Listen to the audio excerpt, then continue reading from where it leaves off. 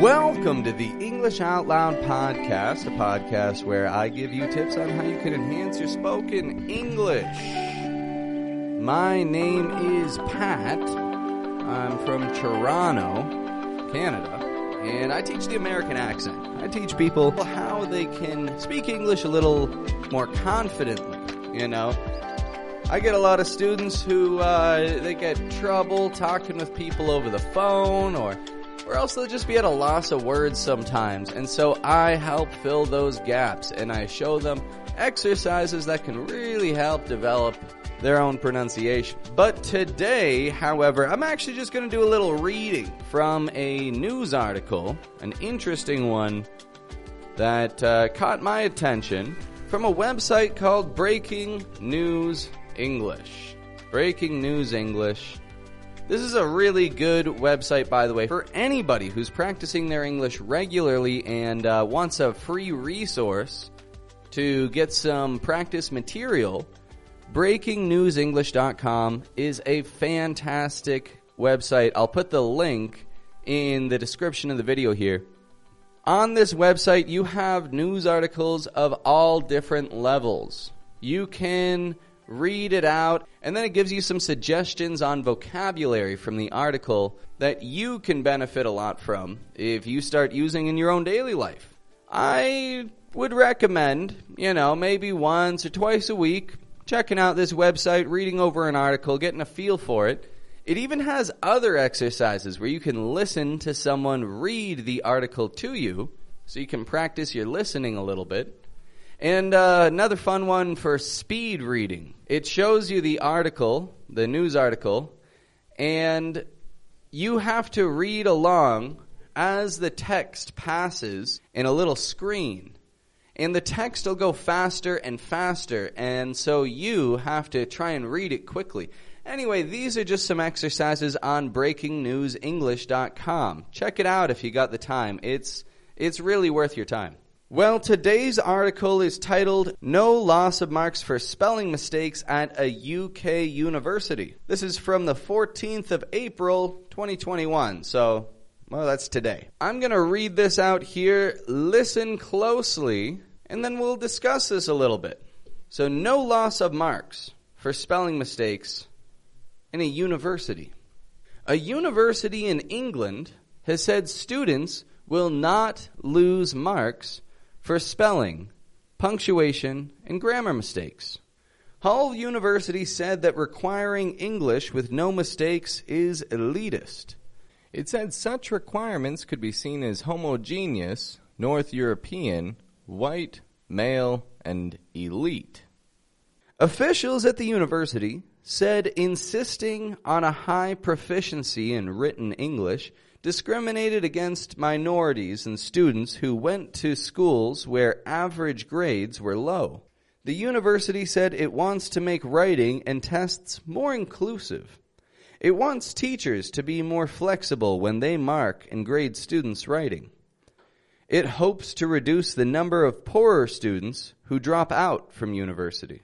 The university said many students suffer at school and in life because their written English contains mistakes. This includes students with dyslexia.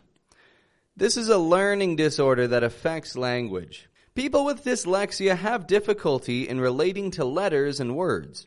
This means it's harder for dyslexics to produce writing free of mistakes.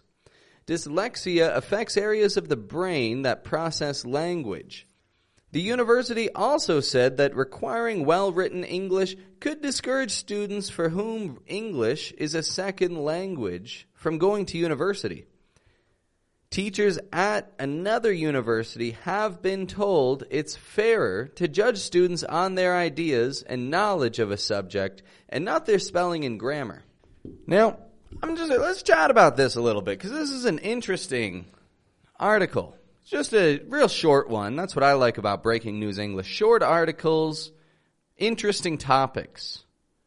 Universities lowering the standard of writing and English skills to provide more opportunities for people who don't have advanced English skills. Now, I can sympathize To an extent with this, indeed. Because back in Toronto, most of my friends are not Canadians. Most of my friends come from Venezuela, Colombia, Russia, wherever. All over the world. I got friends who are coming from everywhere. And while these people have a good enough English level to study in university, they struggle a little bit when it comes to writing. And indeed, they would feel that they know the content and they can produce results, but they struggle communicating those things in English.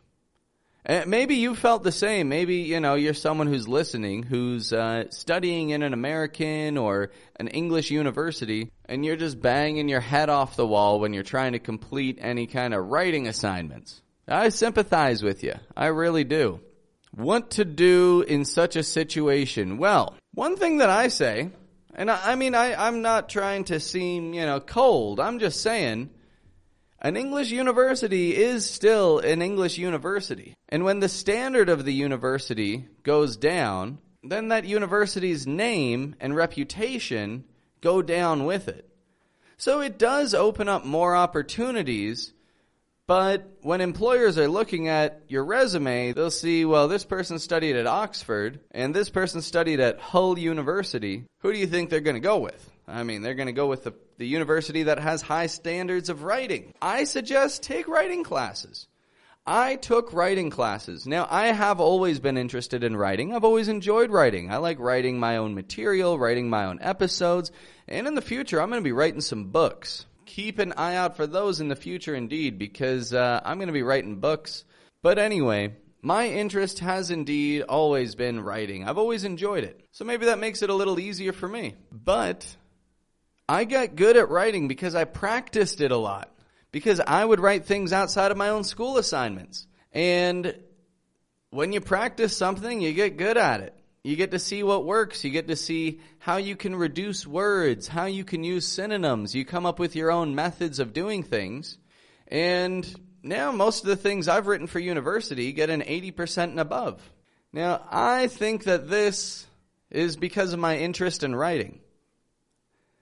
I've got other friends who are Canadian who went to the same kind of schools that I did, and they have terrible writing skills. They are not able to produce good material when they write in English, and it's simply because they don't have any interest in writing. However, they would lose marks on their writing, and I would gain marks on my writing. So when taking university courses, writing isn't everything, but if you need to learn how to write before going into university, take some writing classes. You can take courses online. You can learn how to write. There are lots of opportunities for that. So I can see both sides of the story here. I can see absolutely why it's tricky for these people. And I can see indeed the value in lowering that standard just so that you can have more people coming in and maintaining their grades and not needing to stress so much over their writing skills. I can see both sides of the story. Personally, though, I think it's good to have good writing skills. Why not? I just want to talk about a couple of the words that were used in this reading and examine what they mean. One word that popped up, and you hear this in the media these days, elitist. Elitist. What does that mean, elitist? Well, this is to say something relating to kind of having a higher class in society and supporting that class of society. So it's to say that something is made to establish an order in society. Another thing is it said teachers need to be more flexible when they mark and grade students. More flexible. Does this mean that they need to do some stretching before they do their grading? Is that what teachers need to do? They need to be more flexible? Not exactly. More flexible just means leave more room for error. If you're being flexible on something, you're open to change and you're able to adapt. And one other thing it says here as well is drop out. It wants to reduce the number of students who drop out of university. Drop out is to say leave early, to quit something early. That is to drop out of something. All right, well, I hope that you didn't drop out of this reading here too early and miss any of those tips because, well, it's just unfortunate if you did. However, I am happy to have had this chat here today. It's an interesting article to read. I'll leave the link in the description if you'd like to read along and practice a little bit yourself. And I'm going to get to wrapping this bad boy up for today.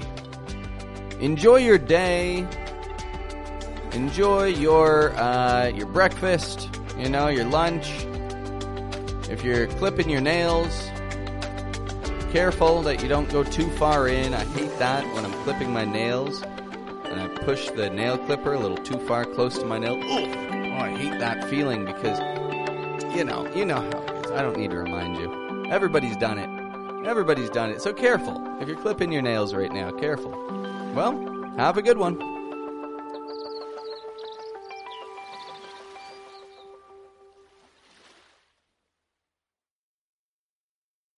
Hey, accent learner, thanks for listening all the way through.